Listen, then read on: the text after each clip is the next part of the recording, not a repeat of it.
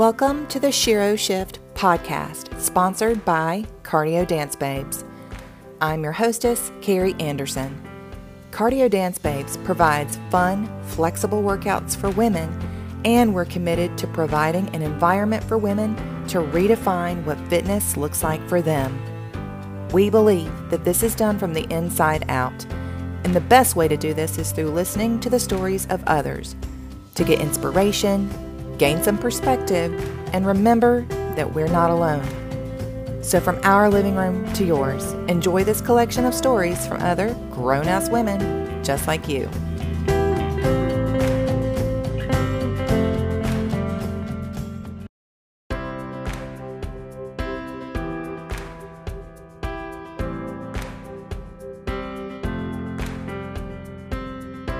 I am Carrie Anderson of Cardio Dance Babes, and again, thank you so much for joining the Shero Shift. So, as you all may remember, I have been collecting these stories of superwomen, right? Because I had this experience back at the holidays where I was in line behind a lady who was a veteran, and I didn't realize it because she didn't, she wasn't dressed in any sort of way, so there was no way to know. And it got me thinking about how often we are in the company of everyday superwomen and we don't even realize it. And then that kind of led me to believe, well, really, every woman's a superwoman, and every superwoman has a story. And every story has the potential to help other women. And that's kind of why we started bringing these stories into the Cardio Dance Babe space, because this is ultimately a place for women to connect with other women. And how better to do that than actually sitting at the feet of other superwomen and listening to their stories.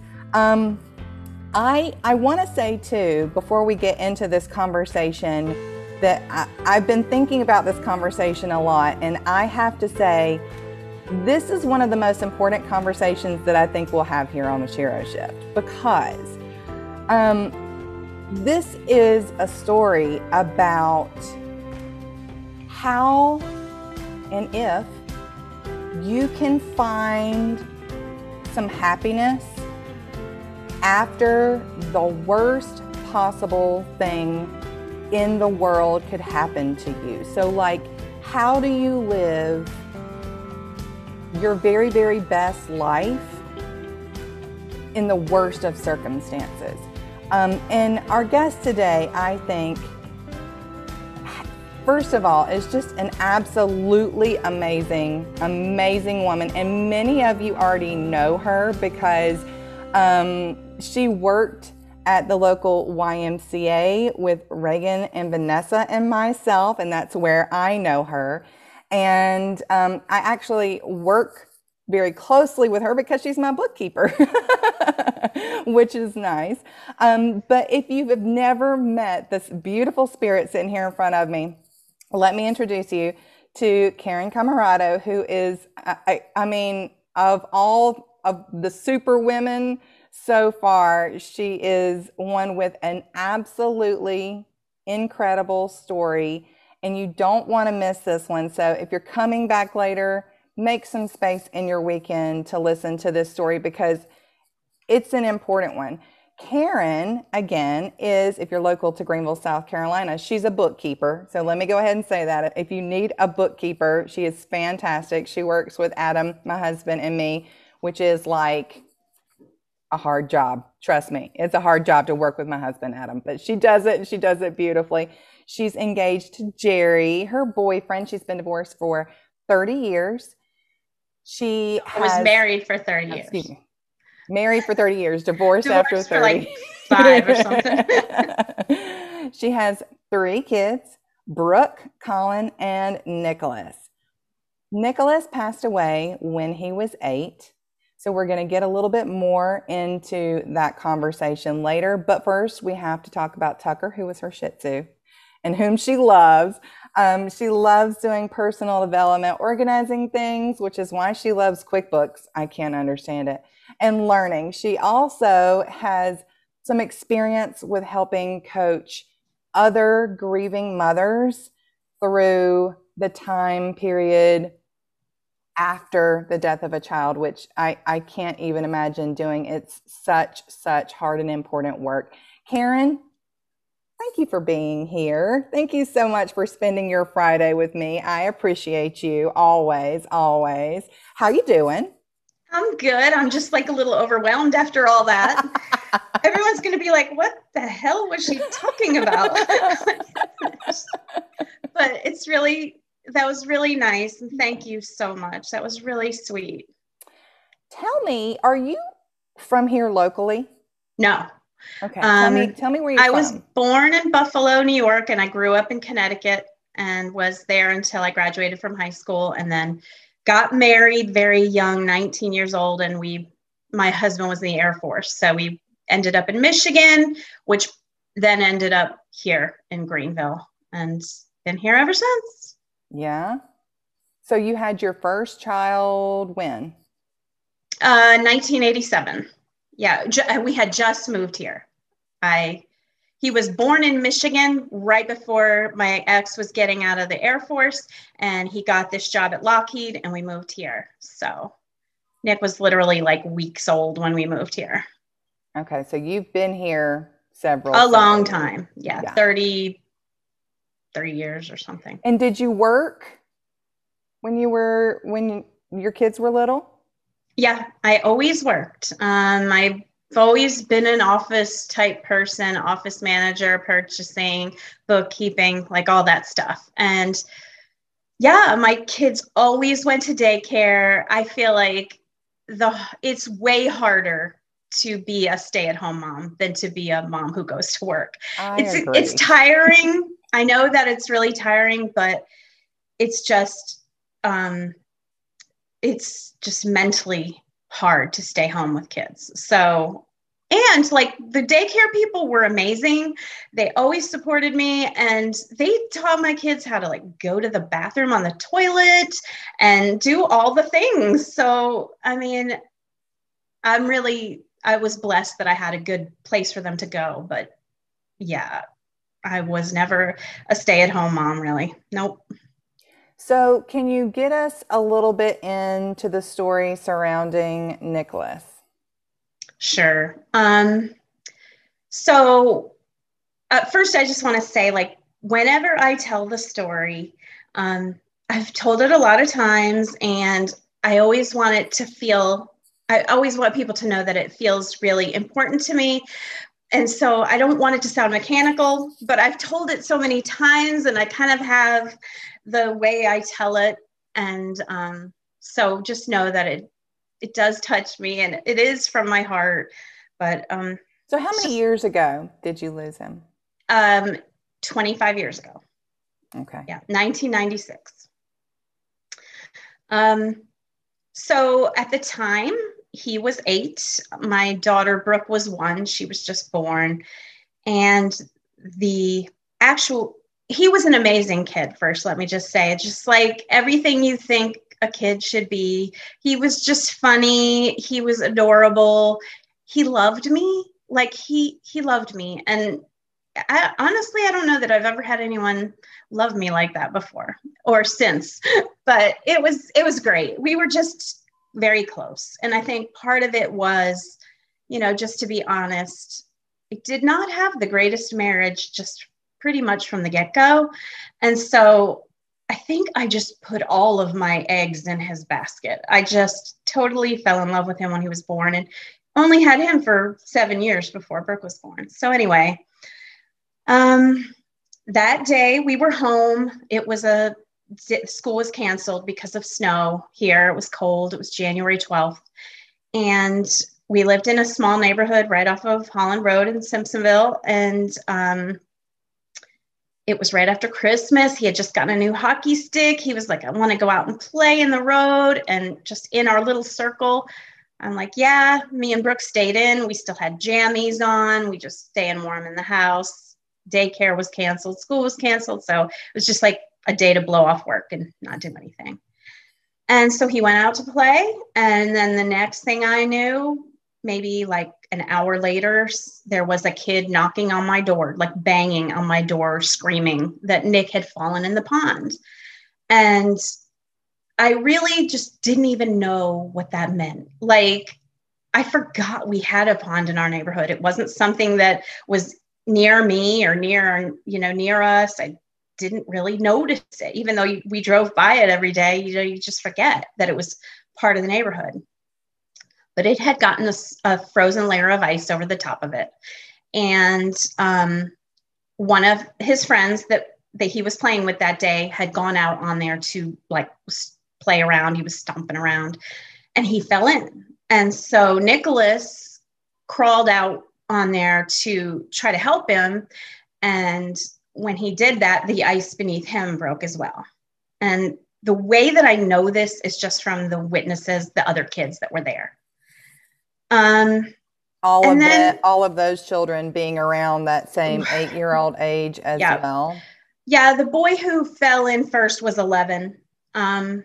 But, all around the same age, just boys. And, whenever the boy was knocking on my door, I just kind of like said, stay with Brooke. Like, I just left my 1-year-old daughter with a complete kid. I took off running. I had no shoes on, jammy bottoms, like I don't even know. And I just ran over to that pond and there was just a big black hole in the ice. Nobody there. There was a lady on the other side who was like holding an extension cord. Like that's what she tried to use to help, I guess. But I really don't understand how it all happened. I still can't believe it. I don't know how much time had passed by the time I got there. But, in the meantime, as soon as I got there, all sorts of emergency personnel started showing up. There was helicopters and police cars and everything. And I just, I was just like paralyzed. I sat on the side of the pond and I'm just looking and watching the whole thing unfold. And the divers had to come, they had to have divers. I mean, who would have known that this little pond in our neighborhood was deep enough to, have a child drown in there? And my son knew how to swim. So it wasn't that he didn't know how to swim. I think there was just other circumstances with the cold weather, that made it impossible, I guess, to swim. Anyway, it felt like a very, very long time for them to find them, the boys.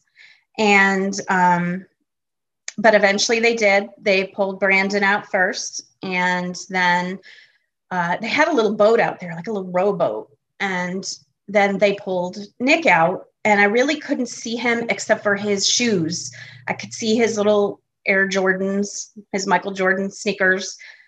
And, so I just thought, well, 45 minutes has gone by or whatever, but maybe it'll be all right.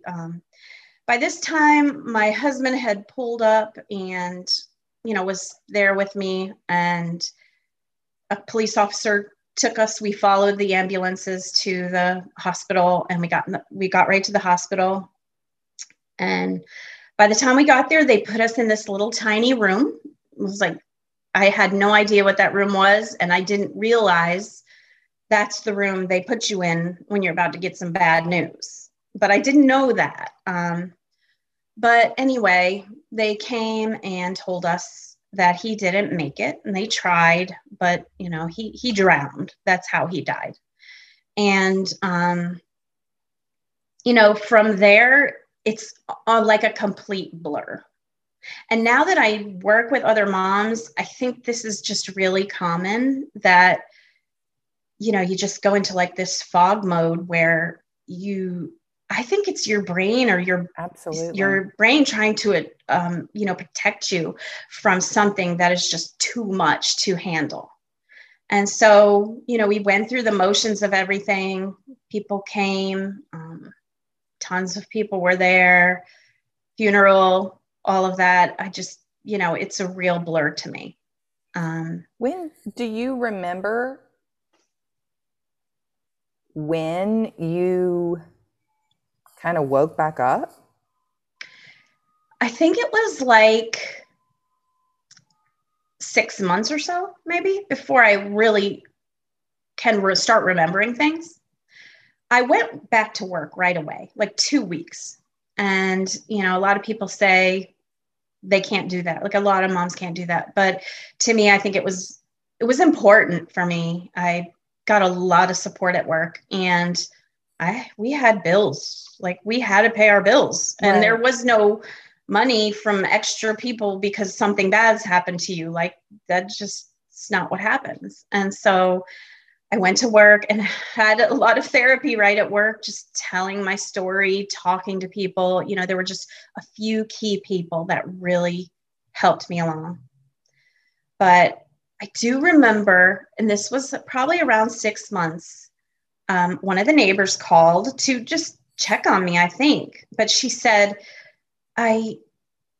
it's really, I've noticed you're doing so much better than Brandon's mom. She's really a mess. And I'm just so glad that you're doing better. You're so strong, you know? And I just thought that was like the worst thing you could say to me. Like that's the only time I ever remember really being angry, because, you know, they say like the stages of grief, one of them is anger. And I never really had that except for that phone call that day, because I just felt like she was basically saying, well, you know, you must not have loved your son as much as Brandon's mom loved him, because, you know, you're okay and she's not.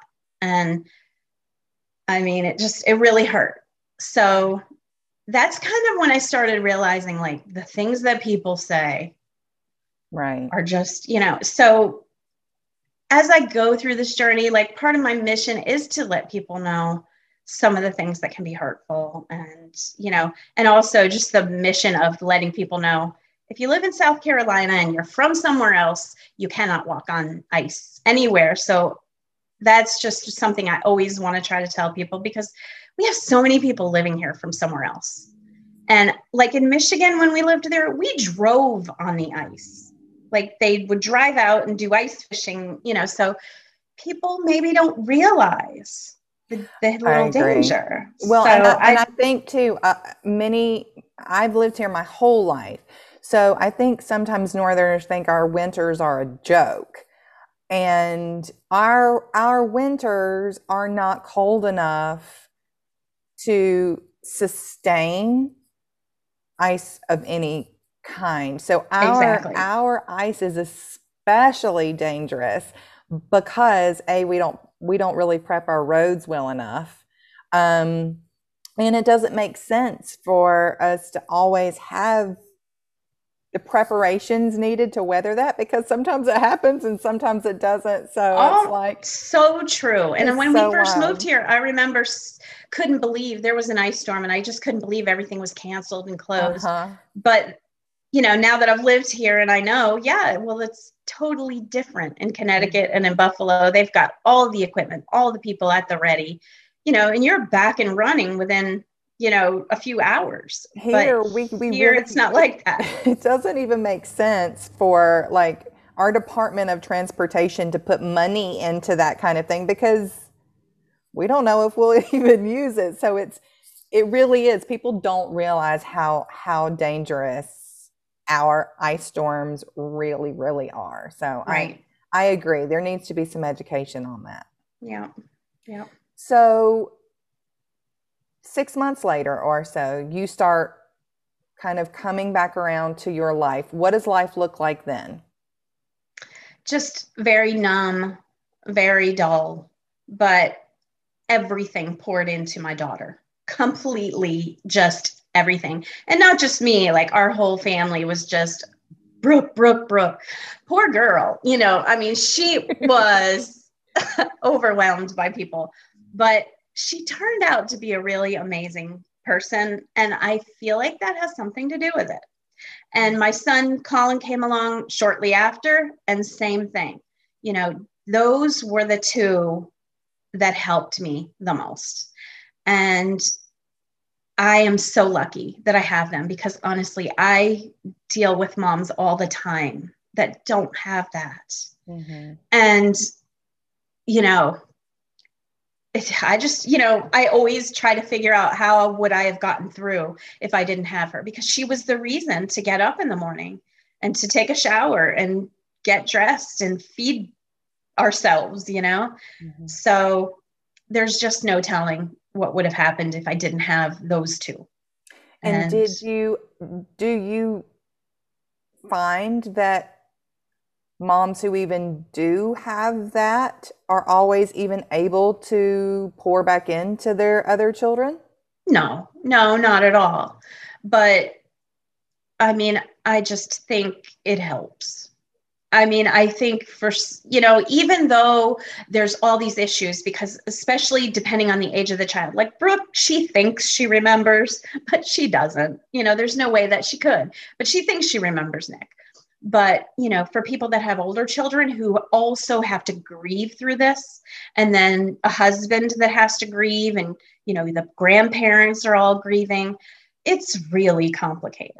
And, for moms that are doing this, I think sometimes they put those children in front of themselves to allow the grief. But, for me, I just look back and say, thank God I had a reason to get up. I guess I would have found a different reason if I had to, but I was lucky. So can we jump a little bit into then what happens in your family? What happens with your marriage? What happens with your career? What happens after this? They always say that this is like the most dangerous thing for a marriage. So many of these situations end in divorce. And I mean, it seems to be very true, because a lot of the people that I deal with are having marital problems or have gotten a divorce. But I believe that my marriage was not perfect anyway. So this just like exaggerated the problem. And, for some couples, it brings them together. So I really am not going to blame it on, blaming the loss of my marriage on it. It took many, many years before I ever ended up getting a divorce. So it wasn't the thing that broke us, but it didn't help. And, just men and women grieve differently. For the most part, it's just men and women are different. And so it makes sense that they would grieve differently. And we, for the most part, we need to talk it out. We need support. We need to have our girls, our parents, we need to talk about it. We need support. Process. And for them, they want to fix it. They want to fix you. They don't want to see you unhappy, and they just feel it's their job to fix things. And even though they're hurting, they just show it in a different way. That makes complete and total sense. So I imagine that it would be very, very challenging to be a married couple and have a common loss, right? But then judge the other's way of grieving. Happens all the time. Yep. That's very interesting. I had not thought of that. Yeah, I mean, because you just as a rule, men and women are different. I think we're allowed to say that, that they're just different. And it's just the same way we run a business, and the same way that we raise our children. We just do things so much differently. Mm-hmm. And I'm not surprised that a lot of marriages fall apart after this. So this terrible thing has happened to you, to your family. When do you get to be happy again? So way too long. And this is why I wanted to work with other moms, is that I wanted to encourage them to look for the thing that lights them up a little bit sooner than what I did. I went through just a very numb life. I'm not going to say I was never happy. I had my kids. I think I got most of the joy that I was able to experience for many years was through them, just do it, whatever they were doing and their accomplishments. My accomplishments were nothing. I mean, I worked. My husband ended up becoming a builder, and I was a real estate agent. So we worked together on that. But it was never my dream. Like, I never worked at anything that was my dream. It was just always kind of following along, making it happen for someone else, doing whatever I needed to do to support those dreams and those aspirations. And, I was unhappy for a long time, but him being a builder in those years where everything fell apart with the mortgage crisis and all that, our entire life fell apart. Everything. It was so stressful. I just can't even explain the stress of the money. And our house was foreclosed on. We just lost everything in a moment, like overnight. Everything, the rug was pulled out from under us. And so I ended up just going back to work to get another job because we needed to get some money for groceries next week, And so through that time, even though everything was so hard and so stressful, once it was done, like the financial stress was over, even though we were broke, we didn't have all of those complications of all of the loans and the payments and the, robbing Peter to pay Paul and moving money around, And so with all of that came simplicity. And the simplicity is what made me be able to realize, like, why am I staying in this marriage? I don't want to be here anymore. And I've heard many times, honestly, I was kind of a little baby all the years that I was married. I would always be complaining that I wasn't happy. And people would always, tell me, well, do this or do this. And I just, I didn't do anything about it. And finally, it was like a switch got flipped, and nothing could stop me from making this decision. And I will say, like, a big corny part of the whole thing was going to a Zumba class, which I'm like always embarrassed to tell people this because it seems so freaking corny. But what I felt in that first class was just like a real joy feeling that I hadn't felt in a very long time. Didn't come from someone else, didn't come from me watching Brooke hit a home run or Colin hit a home run or whatever, the case may be. It just came from me doing something that just felt good. Mm-hmm.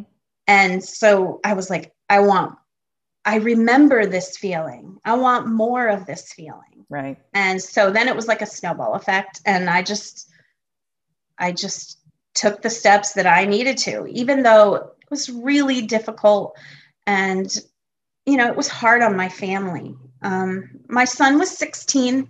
So I thought that he was old enough, but it still hurt him. And, I say that I made mistakes and I did because I never wanted to hurt anyone in order to find my own happiness. And, I just have to live with some of the things that I did and some stupid mistakes that I made. But I am, looking back on it saying, well, if I hadn't have done that, I wouldn't be where I am today. And I'm so happy today. And again, I don't want to keep talking and talking, but this is another part of my message, which is that so afraid to tell these moms sometimes that you can be happy again, because they don't really, especially in the beginning, they don't want to hear it. They don't believe it. And they feel like it can never happen to them because they loved their child so much. Does it feel like a betrayal to be happy again? Yes. Yeah. Yes. And that's exactly, I think, the thing that you have to fight with as you're making this decision. And it is a decision to be happy again and not feel like you're betraying. And, I mean, you can say what you want to people. Oh, Nick would want you to be happy and all of this stuff. But when you're going through it, none of that means anything. It's just words. You have to finally get to the point where you realize, I have a decision. And initially, you don't have a decision. Initially, you're in shock. You don't have a decision to be happy. The day after, the week, month after, you don't have a decision. It takes years to get to that point. I would say, a few years to be able to even make a decision like that. But for me, even longer. But it is a decision. You have to say, I'm going to try to be happy instead of I'm going to let this thing basically end my life, even though I'm still here breathing. Right. And get those little snippets of joy. I imagine that, like, first of all, I completely resonate with the whole Zumba thing because that was my exact experience. Okay, my good. Exact experience. I want to say Jamie was my first instructor at the Mine Y. too. Yeah. Mine too. And I walked into that place and I was just like, it was like a magical door had been opened, and I did not think about one single thing. Not one single thing. Not one for an entire for a whole hour. For an entire hour. And then afterwards, I just wore it like, oh my gosh, that just happened. And this was back when Zumba was still like a big deal. And I totally resonate with that. And honestly, in becoming an instructor, it opened the door for so many other things. Just being an instructor, in its own way, put me on other kinds of stages. Yeah. And so it's been an interesting thing in my story too. But if you know that kind of like exhausting joy that is literally just yours, I completely understand. And this idea of stepping out from behind somebody when you've been sort of the wind beneath their wings, the back player, like it's really hard, I think, to say, yeah, but do I have permission to do my own thing? Do I have permission to own my own happiness? And the answer is always, yeah, you can pretty much do whatever you want, man. You can. Now, I had an interesting conversation with somebody the other day where I was like, listen, you don't ever have to apologize for your opinions. You don't ever have to apologize for your decisions. What you have to apologize for is the hurt that they cause. But sometimes those opinions, you get to have them. Yeah. Your own decisions, you get to own them. That's good, right, or indifferent. You get to own the entire story around that. Now, any hurt that it causes, certainly you can apologize for that, but we have to be responsible for our own happiness. Right. Yeah. I hate hurting people, So I mean, hard. I don't ever want to do that. And, just this whole visibility idea, like being an instructor and being visible, that was a huge step for me. And something I don't think I ever really reconciled myself to it, because I always considered myself just like being a little invisible and more comfortable being invisible.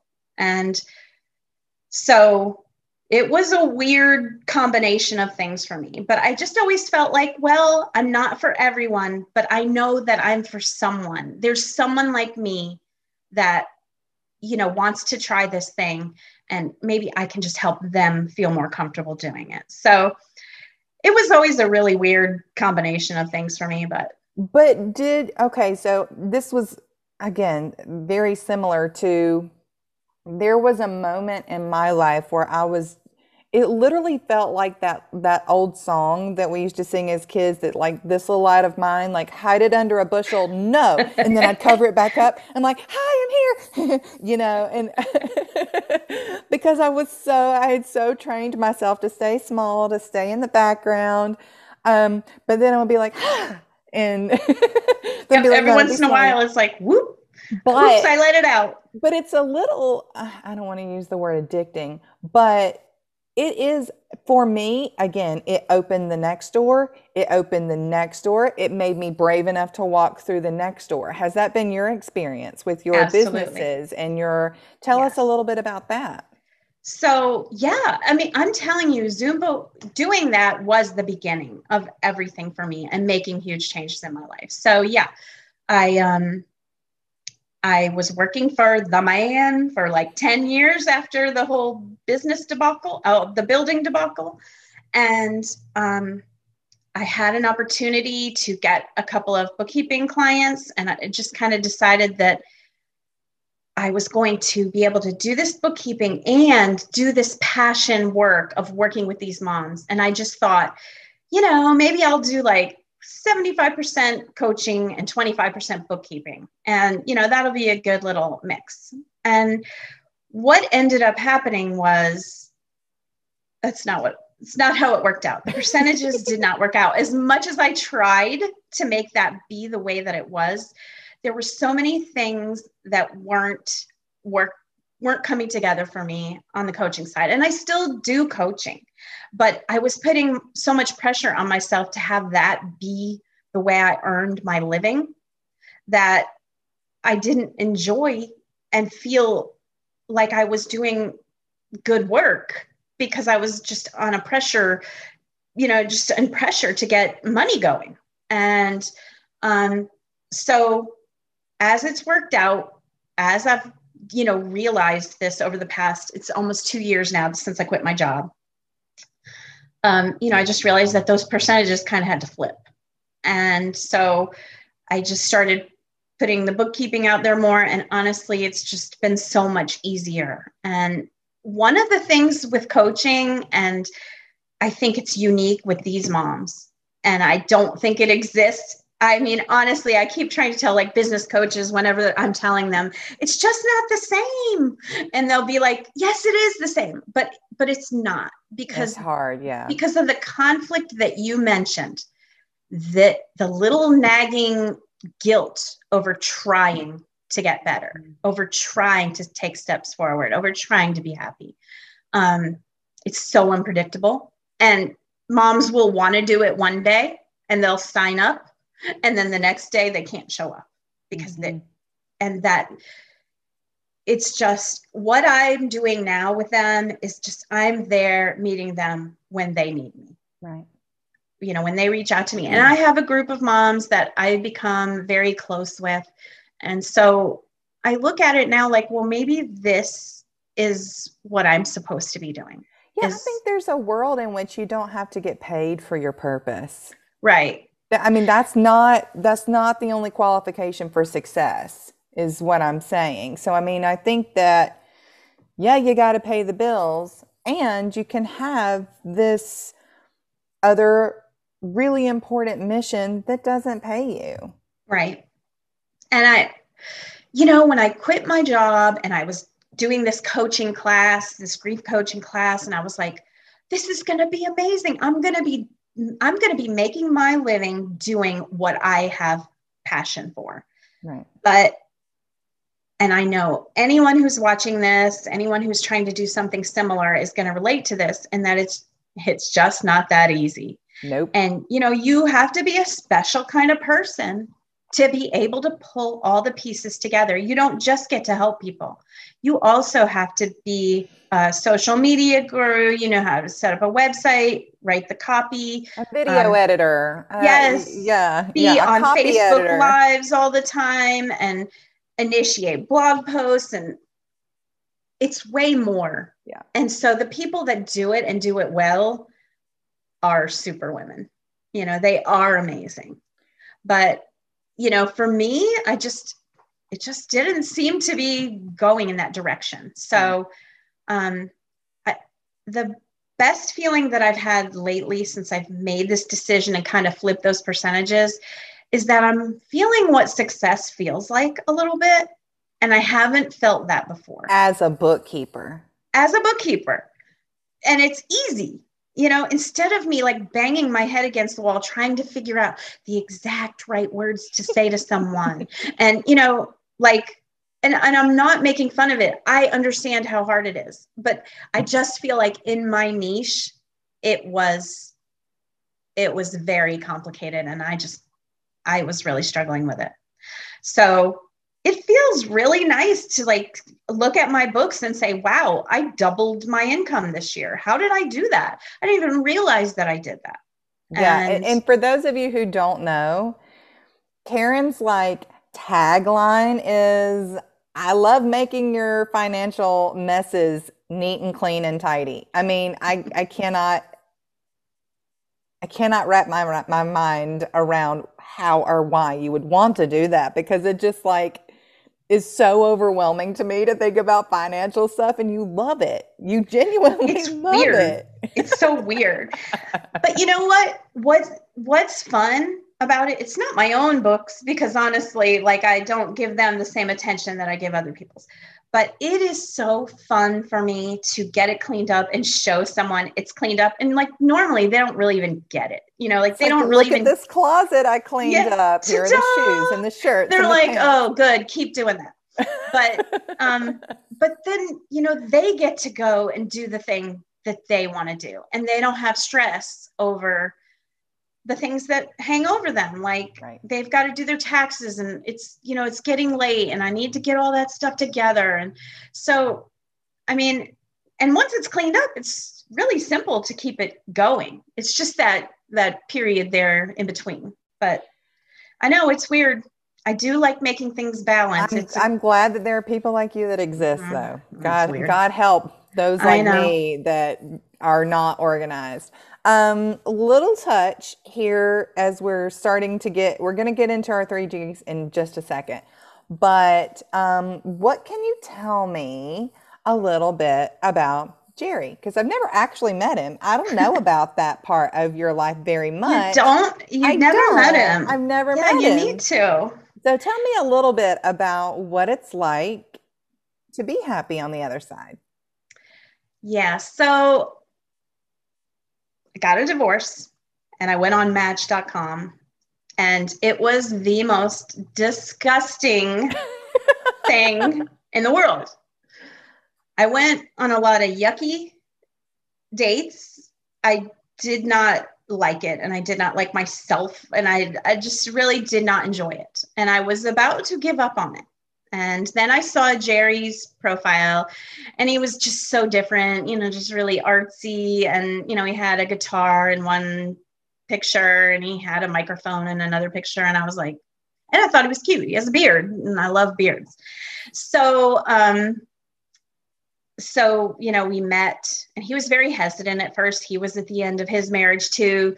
So it was like, we were both a little careful, but he was extra careful. He was like keeping me at arm's length for a while. But when we saw each other, and I walked into Coffee Underground, and I saw him, and I just don't know there was just something.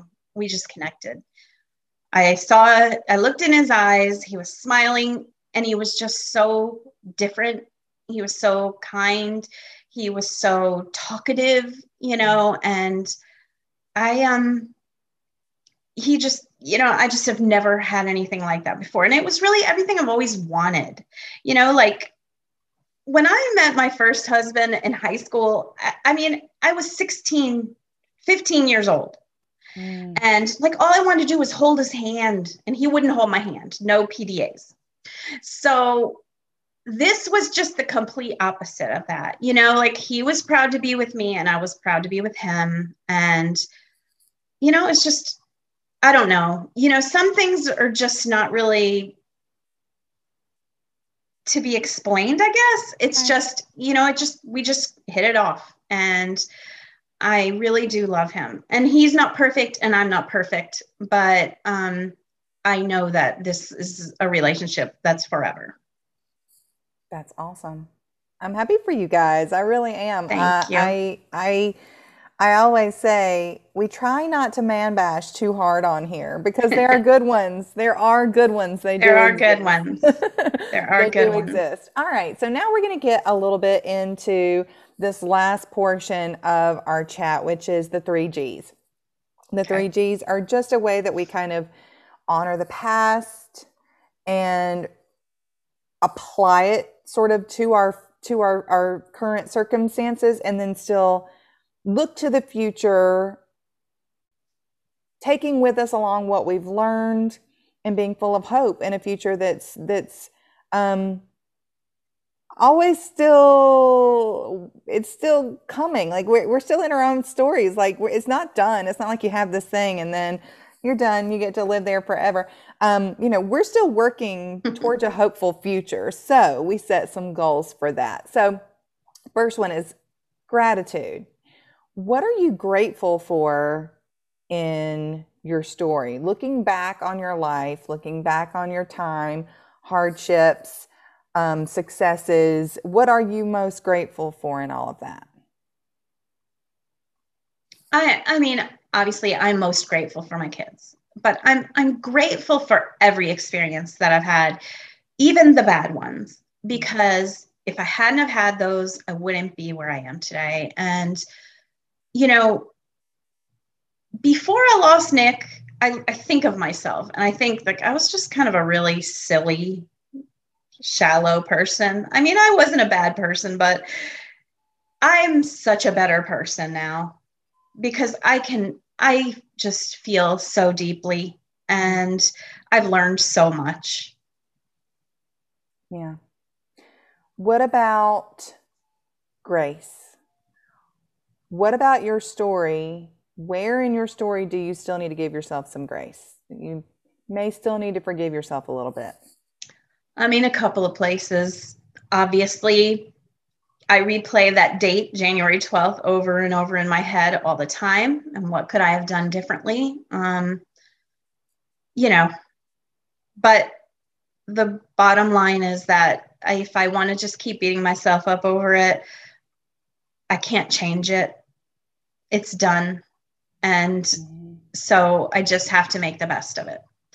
And then, I think just my period of in between being divorced and being in a new relationship, I give myself some grace for that because I just, I can imagine that's a pretty cringy time. it's so cringy. I just don't even like thinking about it. But so what are it your all worked goals out. going forward? I mean, just like financially and with this bookkeeping business, I want to grow my business. I want to make it a success. Now that I've had a taste, I want it to become bigger. I want to hire people. I want to, have people working for me. I want to help as many businesses as I can. But the reason for all that is that I want to finally feel like I'm worth something, and then also just to make my life easier.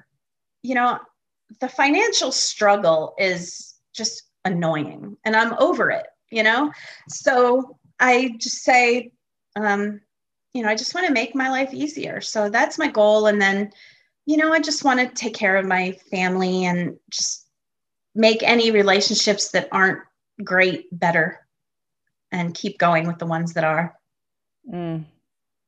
Yeah. And that's always takes work. The relationship part. Yeah. It does. Thank you for being here. Well, thank you for having me. And I only got like really, really misty a couple of times. So Oh. I made it. I made it. I did too. Not at the parts I thought I was going to, but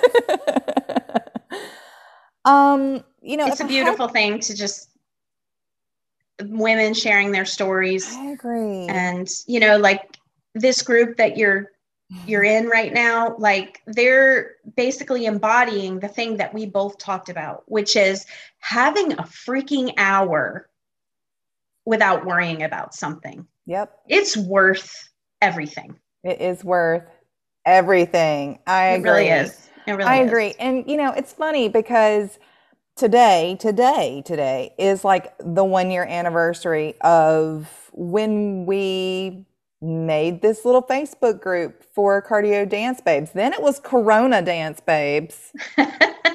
I'm glad you changed it. I know.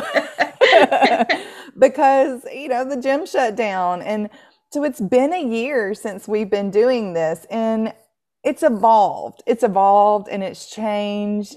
I'm really proud of what it's become. And because, yes, we're all about health and fitness and shaking that booty, and like, we're all about all of that. But we're also about encouraging women to live their best lives, find something that makes them happy, be happy with where they are, and still want more for themselves. And that doesn't mean we're always happy. I mean, you can't deny, and this is especially important for this like incredibly incredible story of yours. Like, you can't deny bad shit. You can't deny that it existed. But you have permission to work for your happiness. You have permission to work for your happiness. And no matter what those circumstances are, it's about the choice. It's about not being too hard on yourself. And I can see where for your situation it's taken many, many, many, many years. I imagine for the women that you work with, that they're anywhere on that spectrum. I mean, who can tell them when the right time to be happy again is? But it has to be a choice. And then the decisions that follow after, those are choices too. It's all very, very personal, but here in this space, I just want women to have the permission. If nobody's ever given them permission, let today be the day.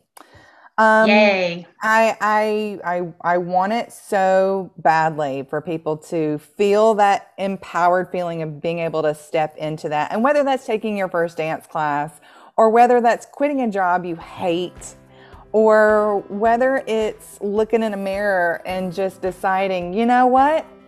I'm cool with all this actually. And I bet I could do this, this, and this if I just kept showing up. I think I could fit into this bikini or whatever, but you got to be good with all of this and then make the decision to make health and fitness choices just for the sake of your own health and fitness. Right, and you for the right reasons. For the right reasons, or it just doesn't stick. I don't know any other. I mean, I cannot tell you how many fad diets I've hated, how many workouts I have hated. It is so much easier if you do it with a heart of happiness, which is, why I personally have loved dance fitness so much. And I'm so glad that it brought me to you, because that's where we met. And it's I so know. funny. I've met the most amazing people. The most amazing people. I know. Absolutely. This is a fantastic community. Thank you so much for being here with me today. I so respect you as a fellow instructor, as a businesswoman, as someone who combs through my books. I just look up to you so much. You're a delight. And I look at you, the first time I looked at you, you did not ever strike me as someone who is sad or someone who wears grief outwardly. I know that grief is something that you carry with you no matter where you go, and you can't shake it. You really can't shake it. And I don't say that to minimize the grief. The grief is a constant thing, but the work that you have done is what is so impressive. And I think it just sets a fantastic example for all women who are, again, choosing happiness. So thank you again so much for joining us. That was fun. Thank you.